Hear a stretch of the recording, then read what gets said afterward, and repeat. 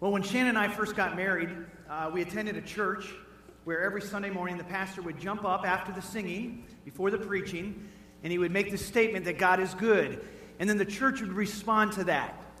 And then that would cause him to make another statement, to which the church would respond again. So some of you know exactly what I'm talking about. Some of you have no clue. This might be your first time in church in a long time, or first time ever, and so just play along here. So Liberty Heights Church, this morning I declare that God is good. All the time, and all the time, God is good. See, it was pretty easy, right? Let's try that again. God is good. And all the time, that's right. Many of us don't realize how deep the theology runs in that statement. It runs so deep. We are saying this morning that God, by his very holy and divine nature, is good. Not because of what he does, not because of how he answers our prayer, but because of who he is. He is good by nature.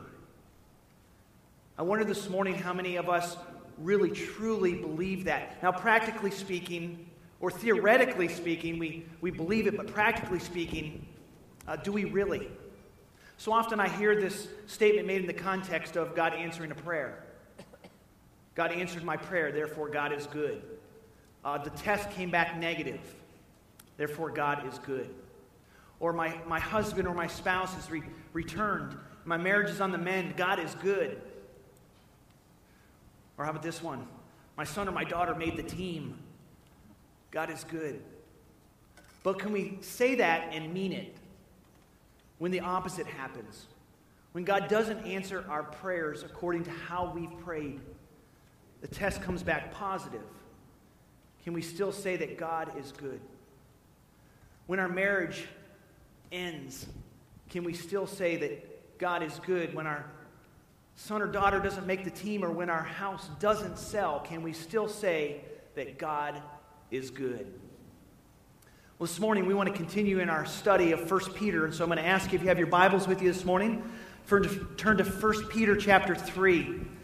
The year was 1995. I think I was about 20 years old. I was a college junior, and during spring break, I traveled on a missions trip with my dad. My dad was a pastor of he was a missions pastor of a large church in Grand Rapids, Michigan.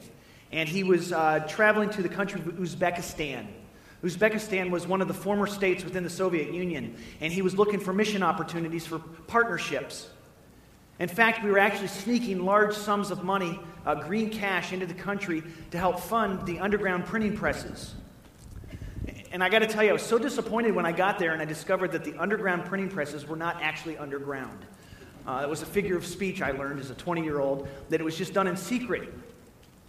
The Soviet Union and communism had fallen, but the reality of it was that they'd forgotten to tell the KGB. And it was still very much a militant state. I remember seeing lots of guns and machine guns and looking real close at our passports. And so my dad would go to these meetings all day long, and I would stay back at the hotel in Tashkent, which is the capital city. And Tashkent had not yet received ESPN and CNN. In fact, I don't think they even had a TV in the room, if you could call it a hotel room. And so I had all this time on my hand, and I remember spending several days just learning large passages of Scripture.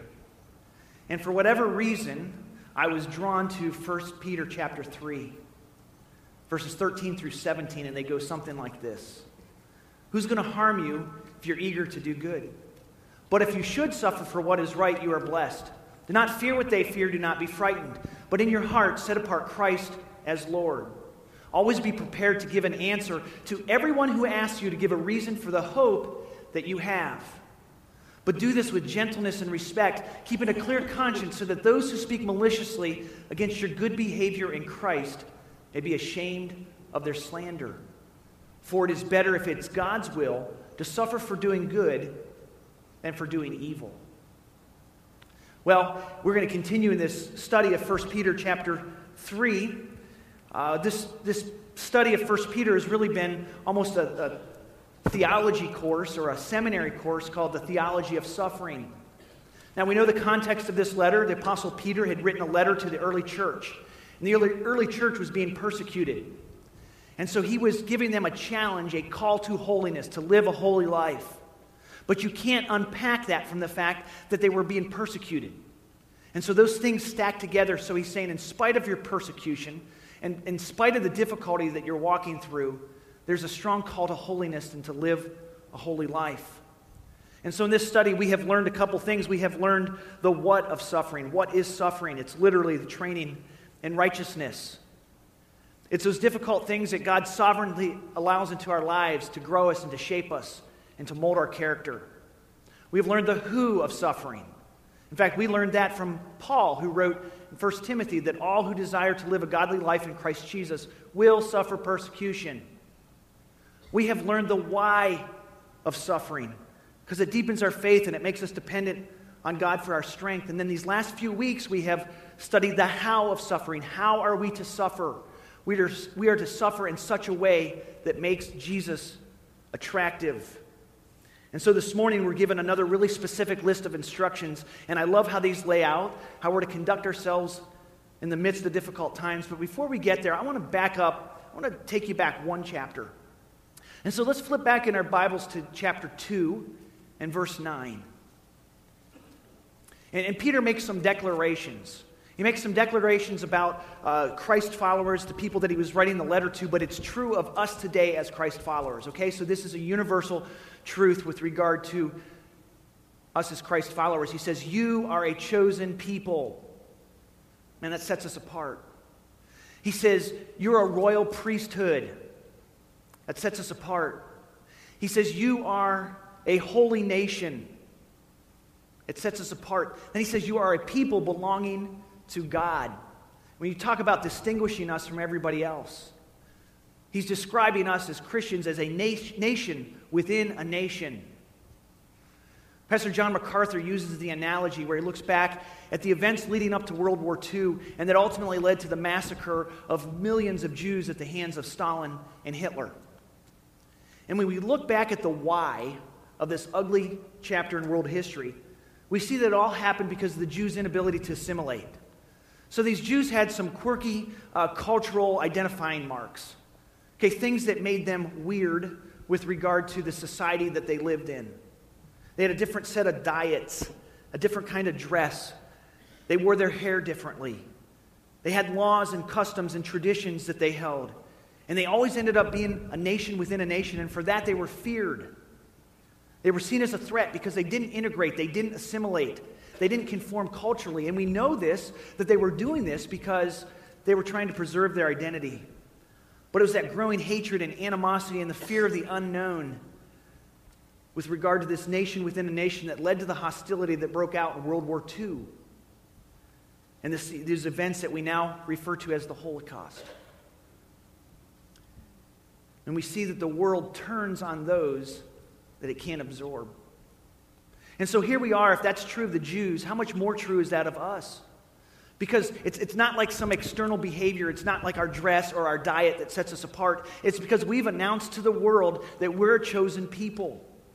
We've announced to the world that we're a royal priesthood. We've announced that we're a holy nation. And then with regard to a people belonging to God, some of your Bibles might say God's own possession. We're setting ourselves apart. We're saying we have a relationship with God that the rest of the world doesn't have. It's not that they can't have it, but they don't. And so we've set ourselves up and we have become a nation within a nation. And that sets the stage for hostility and animosity and persecution.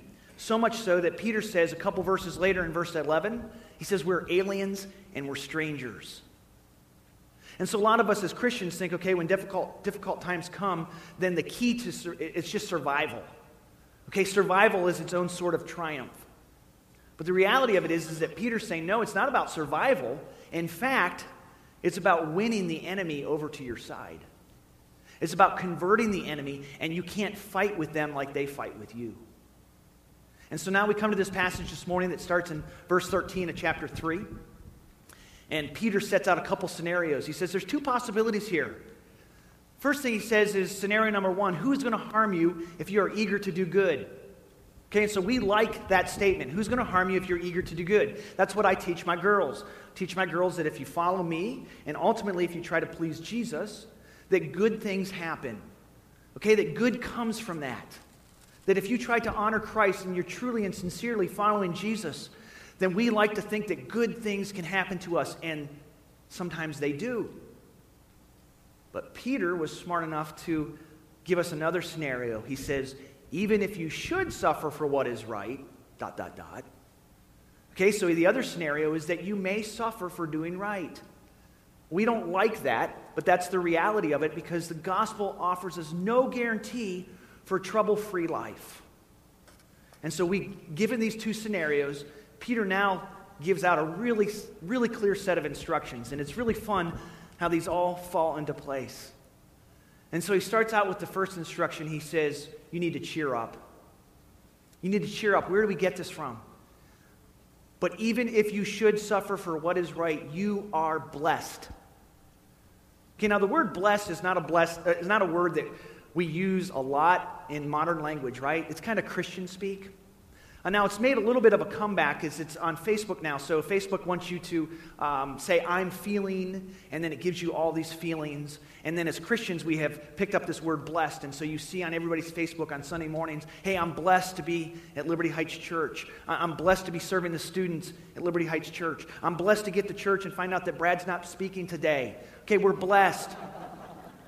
This word blessed is the same word that Jesus uses in the Sermon on the Mount. We call it the greatest sermon ever preached.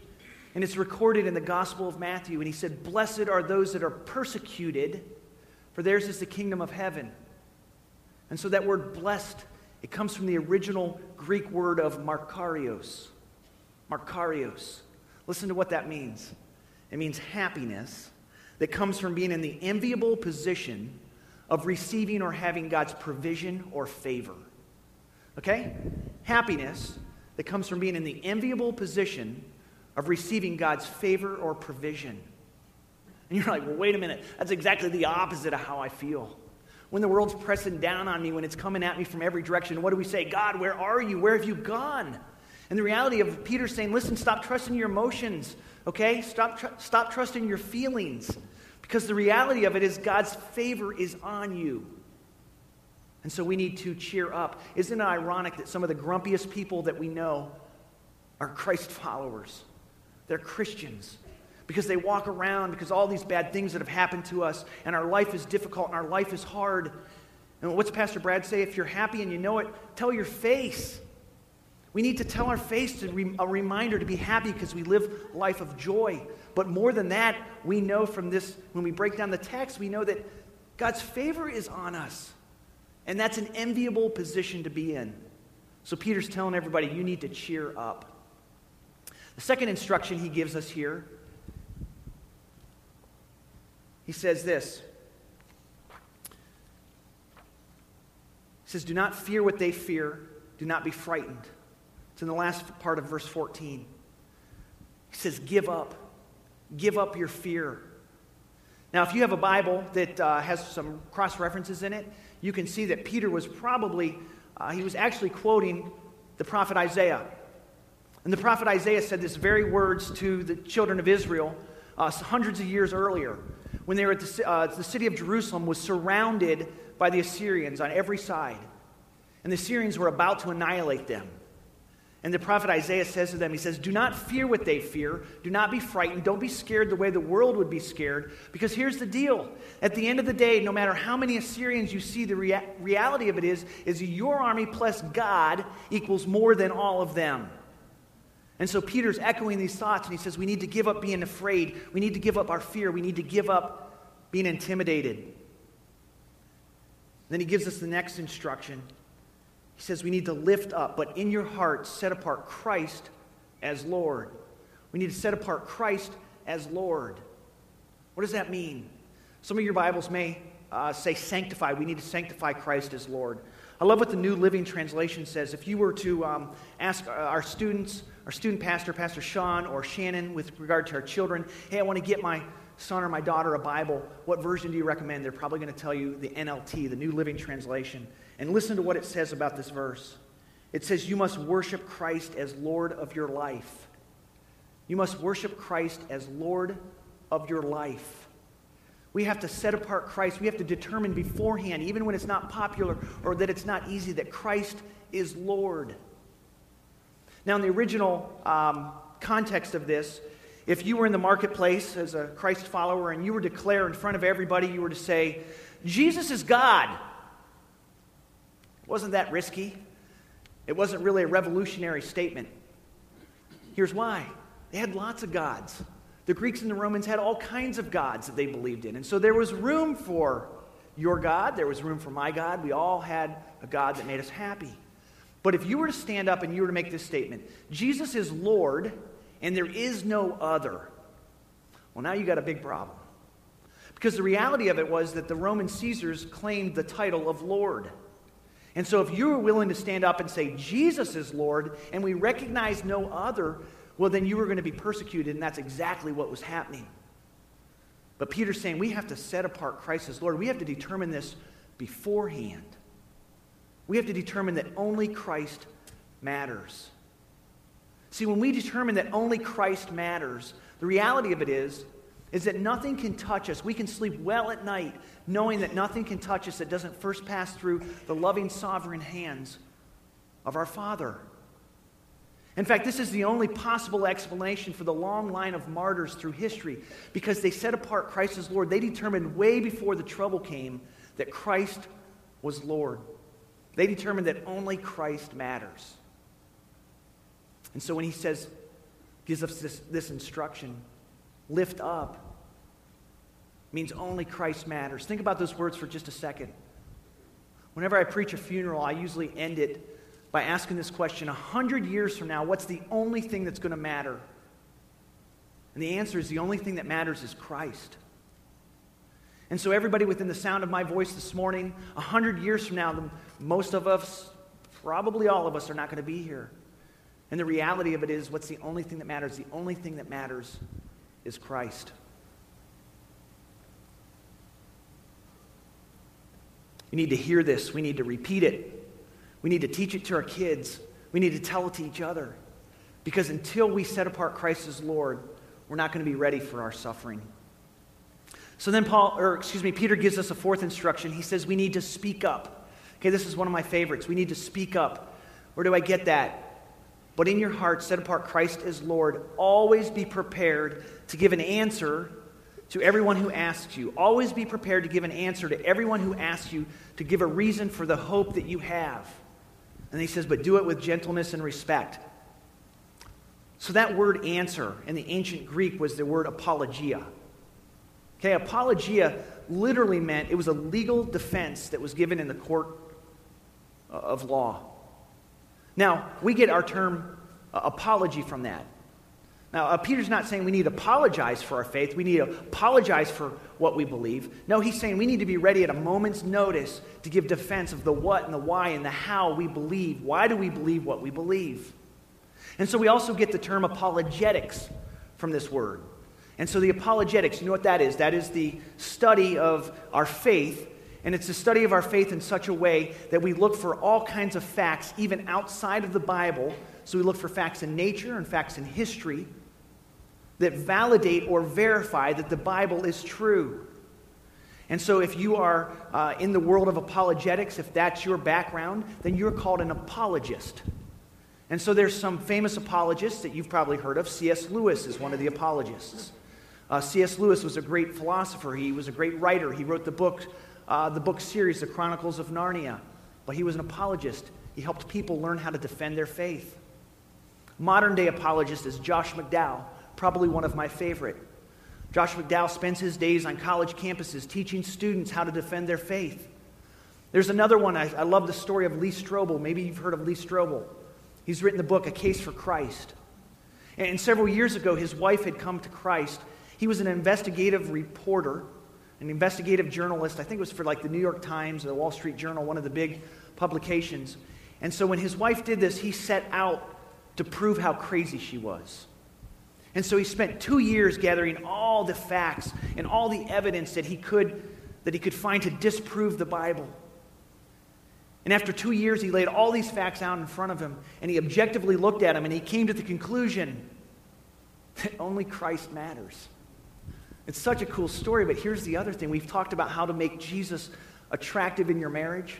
For 2 years, his wife had made Jesus attractive in their marriage. And ultimately, he gave his life to Christ. But here's the problem. When you get in a bind, C.S. Lewis is dead. I'm pretty sure you're probably not going to get a hold of Josh McDowell. And I'm pretty sure that there's a good waiting list to get through to Lee Strobel. But the fact of the matter is that we don't need to wait for somebody to come and answer these questions for us. We need to learn and figure this out ourselves. We need to be ready to give at a moment's notice an answer for why we believe what we believe. Around here we call our biblical community groups, we call them life groups. Now for some of us we just laugh because that's just the latest fad of what you call groups in the church. You know, most of us grew up in Sunday school, and then we might have called it adult Bible fellowship. And then we moved to Bible studies that for life or life-changing Bible studies, and then we landed on life groups. The reason I like life groups is because we've actually made the term life stand for something. It's actually an acronym where we take each of the letters and it makes one of the ingredients for what we want to see take place in life group. The L stands for learning. The I stands for intercession, or it's a fancy term for prayer. The F stands for fellowship. The E stands for encouragement. These are all elements that we want to see take place within healthy biblical community. But look what we lead with. We lead with learning. We need to raise the biblical literacy rate. We need to do that by being in a group with each other and together sharing with and coming up with answers as to why we believe what we believe. So a couple weeks ago, I got an email from a friend here at Liberty Heights, and he's in a group of mine, and he says this. He says, so I have this guy at work who says he's agnostic. He's a pretty intelligent guy who has studied religions, and he says to me that people have a need to believe in an afterlife to be okay with death. But basically, it's a cop-out. I just don't have the Bible knowledge to throw at him, and when I think I do, he outsmarts me with his Bible knowledge. Today, he said, I think the beginning of the Bible is the funniest part. It says God created the heavens and the earth and then said, let there be light. I guess he created it all in the dark and turned on the light and figured out it was brilliant, huh? He says our religion's made up and I don't know what else to say or do except pray for him. So the guy that sent me this email by his own testimony is a relatively young Christian. And yet he's here each week sitting in group, soaking in the truth. And when he doesn't know the answer, he's emailing a friend the answer. And if you've ever tried to email me, you know it's hard to get an answer back. And so he real quick emails another friend as well. Because he's always looking for an answer so that when someone asks him about the hope that he has, he can answer them. There's another important thing to understand here. When we talk about apologetics, we talk about apologists, and they claim this verse as their theme verse, and it's a great verse to claim. But the reality of it is that's a secondary application. That's what we call secondary application because it's not the direct application that came from the context of the original letter. The original context, remember, is what? It's suffering. And so I love how this all starts to weave together. Let's go back to the first point where he said, cheer up. Well, why are we cheering up? Because of the tough things that are going on in our lives. And we recognize that that's a sign of God's favor or provision on our lives. And so when we get that test back that's positive and we get that terrible news, and yet when we walk into the office place and people see our reaction and they see that we're not frantic and we're not totally panicked and that we seem to have a joy about us, what happens? They ask us about the hope that we have. See how this all starts to weave together. And so we need to learn to speak up. We need to be ready at a moment's notice to give an answer. And then finally he says we need to shape up. Keeping a clear conscience, he says, so that those who speak maliciously against your good behavior in Christ might be ashamed of their slander. Last Tuesday, I take the girls and a neighbor girl to school, and we listen to K-Love Radio on the 3/4 of a mile drive to the freshman high school. And I caught the radio announcer saying this. He said, people can argue with your words, but they can't argue with your life. People can argue with your words, but they can't argue with your life. In other words, we should conduct ourselves in such a way that if someone's going to criticize us, they have to tell a lie to do it. And so we need to shape up. This touches so many different areas of our lives. It speaks to our integrity, keeping your word, speaking the truth, practicing the golden rule, refusing to spread gossip, doing good at work, honoring your boss to his face and behind his back, obeying the laws, paying your taxes, showing compassion, sharing with those in need. See, if we can't do anything that's going to allow people the opportunity to slander Christ. And if they want to attack us, they're going to have to tell a lie about it. I once heard someone define a saint as this. They said a saint is a person who makes it easy to believe in Jesus. And we should be saints. Are you somebody that makes it easy for people to believe in Jesus? I think we should change our vision statement. Our vision statement for the church says making disciples who are gathering, growing, and going. I think it should be making saints who are gathering, growing, and going. Peter's telling us that words whisper, but actions shout, so we need to shape up. And so he runs through those 5 simple commands. And those 5 simple commands that we need to instill into our lives and into our conduct. And he comes to this conclusion in verse 17. He says, it's better if it's God's will to suffer for doing right than for doing evil. And so if we're going to suffer, we need to make sure that we're suffering for the right reasons. Jesus suffered at the hands of evil men. And all across the globe this morning, people are suffering at the hands of evil men. And that's what Peter meant when he said it's better to suffer for doing good than for doing evil. I don't know if Peter knew when he wrote this letter that within just, some scholars think a few short years, some think maybe even a few short months later, he was actually executed for his faith. And we don't know the story as recorded in Scripture, but I brought a book with me this morning. It's a great book. The authors of the Left Behind series, and so that movie is popular, or was popular here recently in the movie theaters. When those guys were done writing the Left Behind series, they wrote a series called the Jesus Chronicles. And these were stories about Matthew, Mark, Luke, and John. They're the authors of the Gospels. The Gospel, the first 4 books of the New Testament.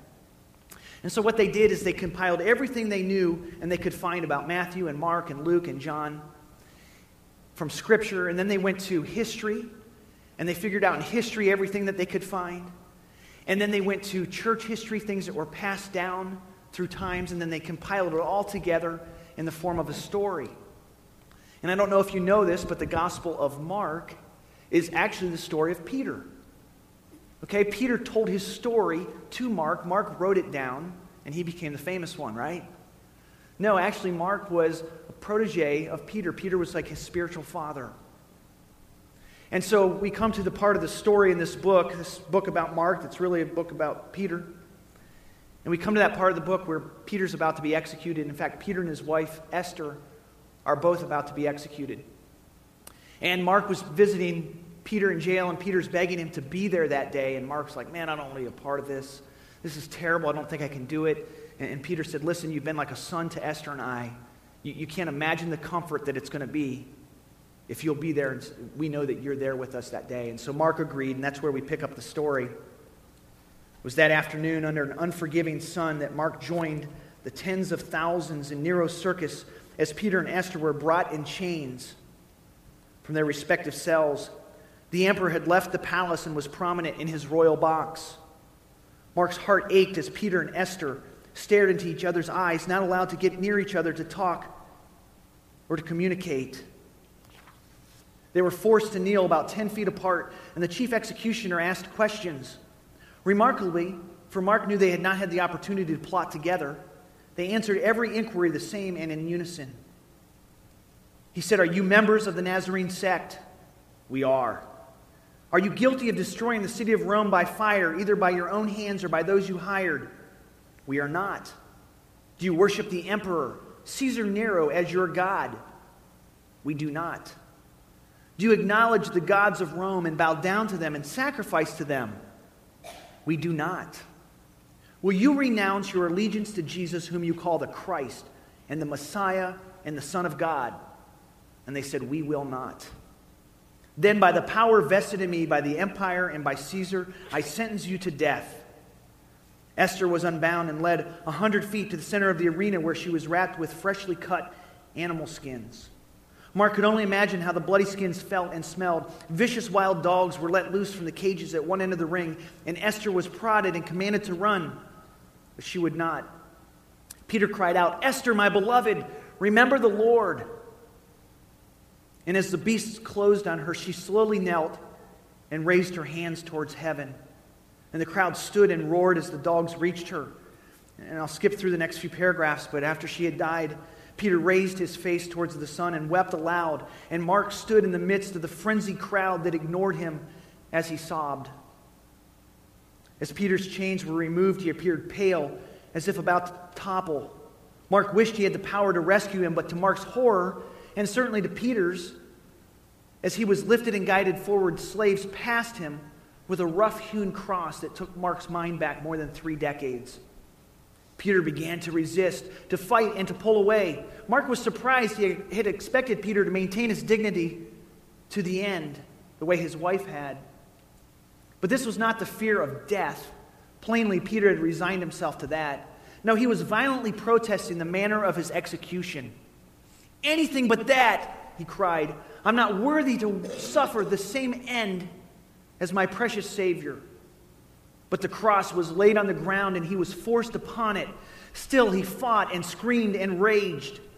And as the spikes were driven into his hands and feet, Peter turned to the executioner, his ancient gravelly voice as desperate as Mark had ever heard it. "If you have an ounce of humanity left in you, sir, do not suspend me the way that Jesus was put to death. I beg you, at least hang me upside down." The crowd began to roar, "Let the man die however he wishes." The executioner looked to the emperor's box and lifted up his hands with his palms up. And Nero called out, "What is it to me if he wants to die sideways? Just finish him." And so the executioner directed the slaves to turn the cross, with Peter pinned to it, upside down, and to drop it into the hole. Peter let out a great groan as it violently settled in. "My Lord and my God," he managed, his voice constricted, "into your hands I commend my spirit." And within seconds, Peter was dead. And so you say this morning, "Well, Chris, how in the world does that comfort me? How does that offer me any peace, any hope?" Well, the reality of it is that the answer is not really that hard to find. You say, "Will we be persecuted?" Perhaps. Will some of us suffer for our faith? Perhaps. Will we be hauled into court? Some of us already have. Could we lose everything? Some already have. Is that God's will? Perhaps. Perhaps for us. Can our enemies kill us? They already have, some of us. But what happens then? Well, you almost wouldn't believe me if I told you. Because it's good news. It's the best news that you could possibly have, because anybody can do anything to our body. They can take our body, but they can't take our soul. They can't touch our soul. And so the most blessed and happy person is the person who's decided to follow Jesus.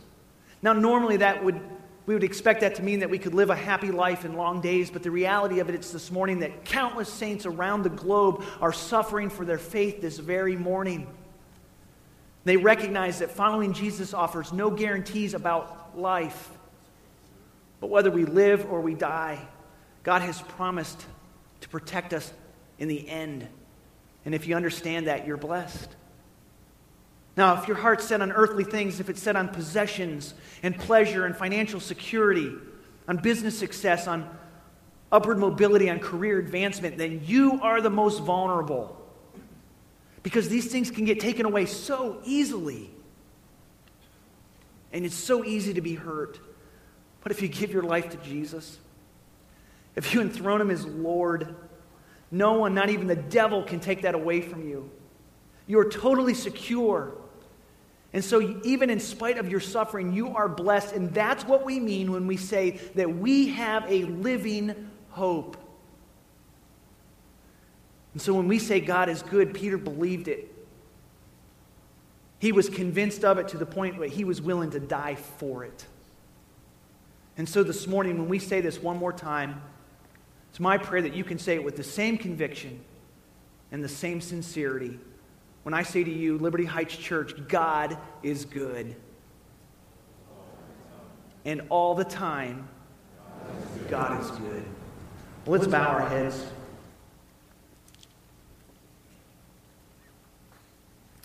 I recognize that it is so much easier to stand up here and to allow the words to roll off our tongue. And on a Sunday morning, it seems so black and white and easy to understand.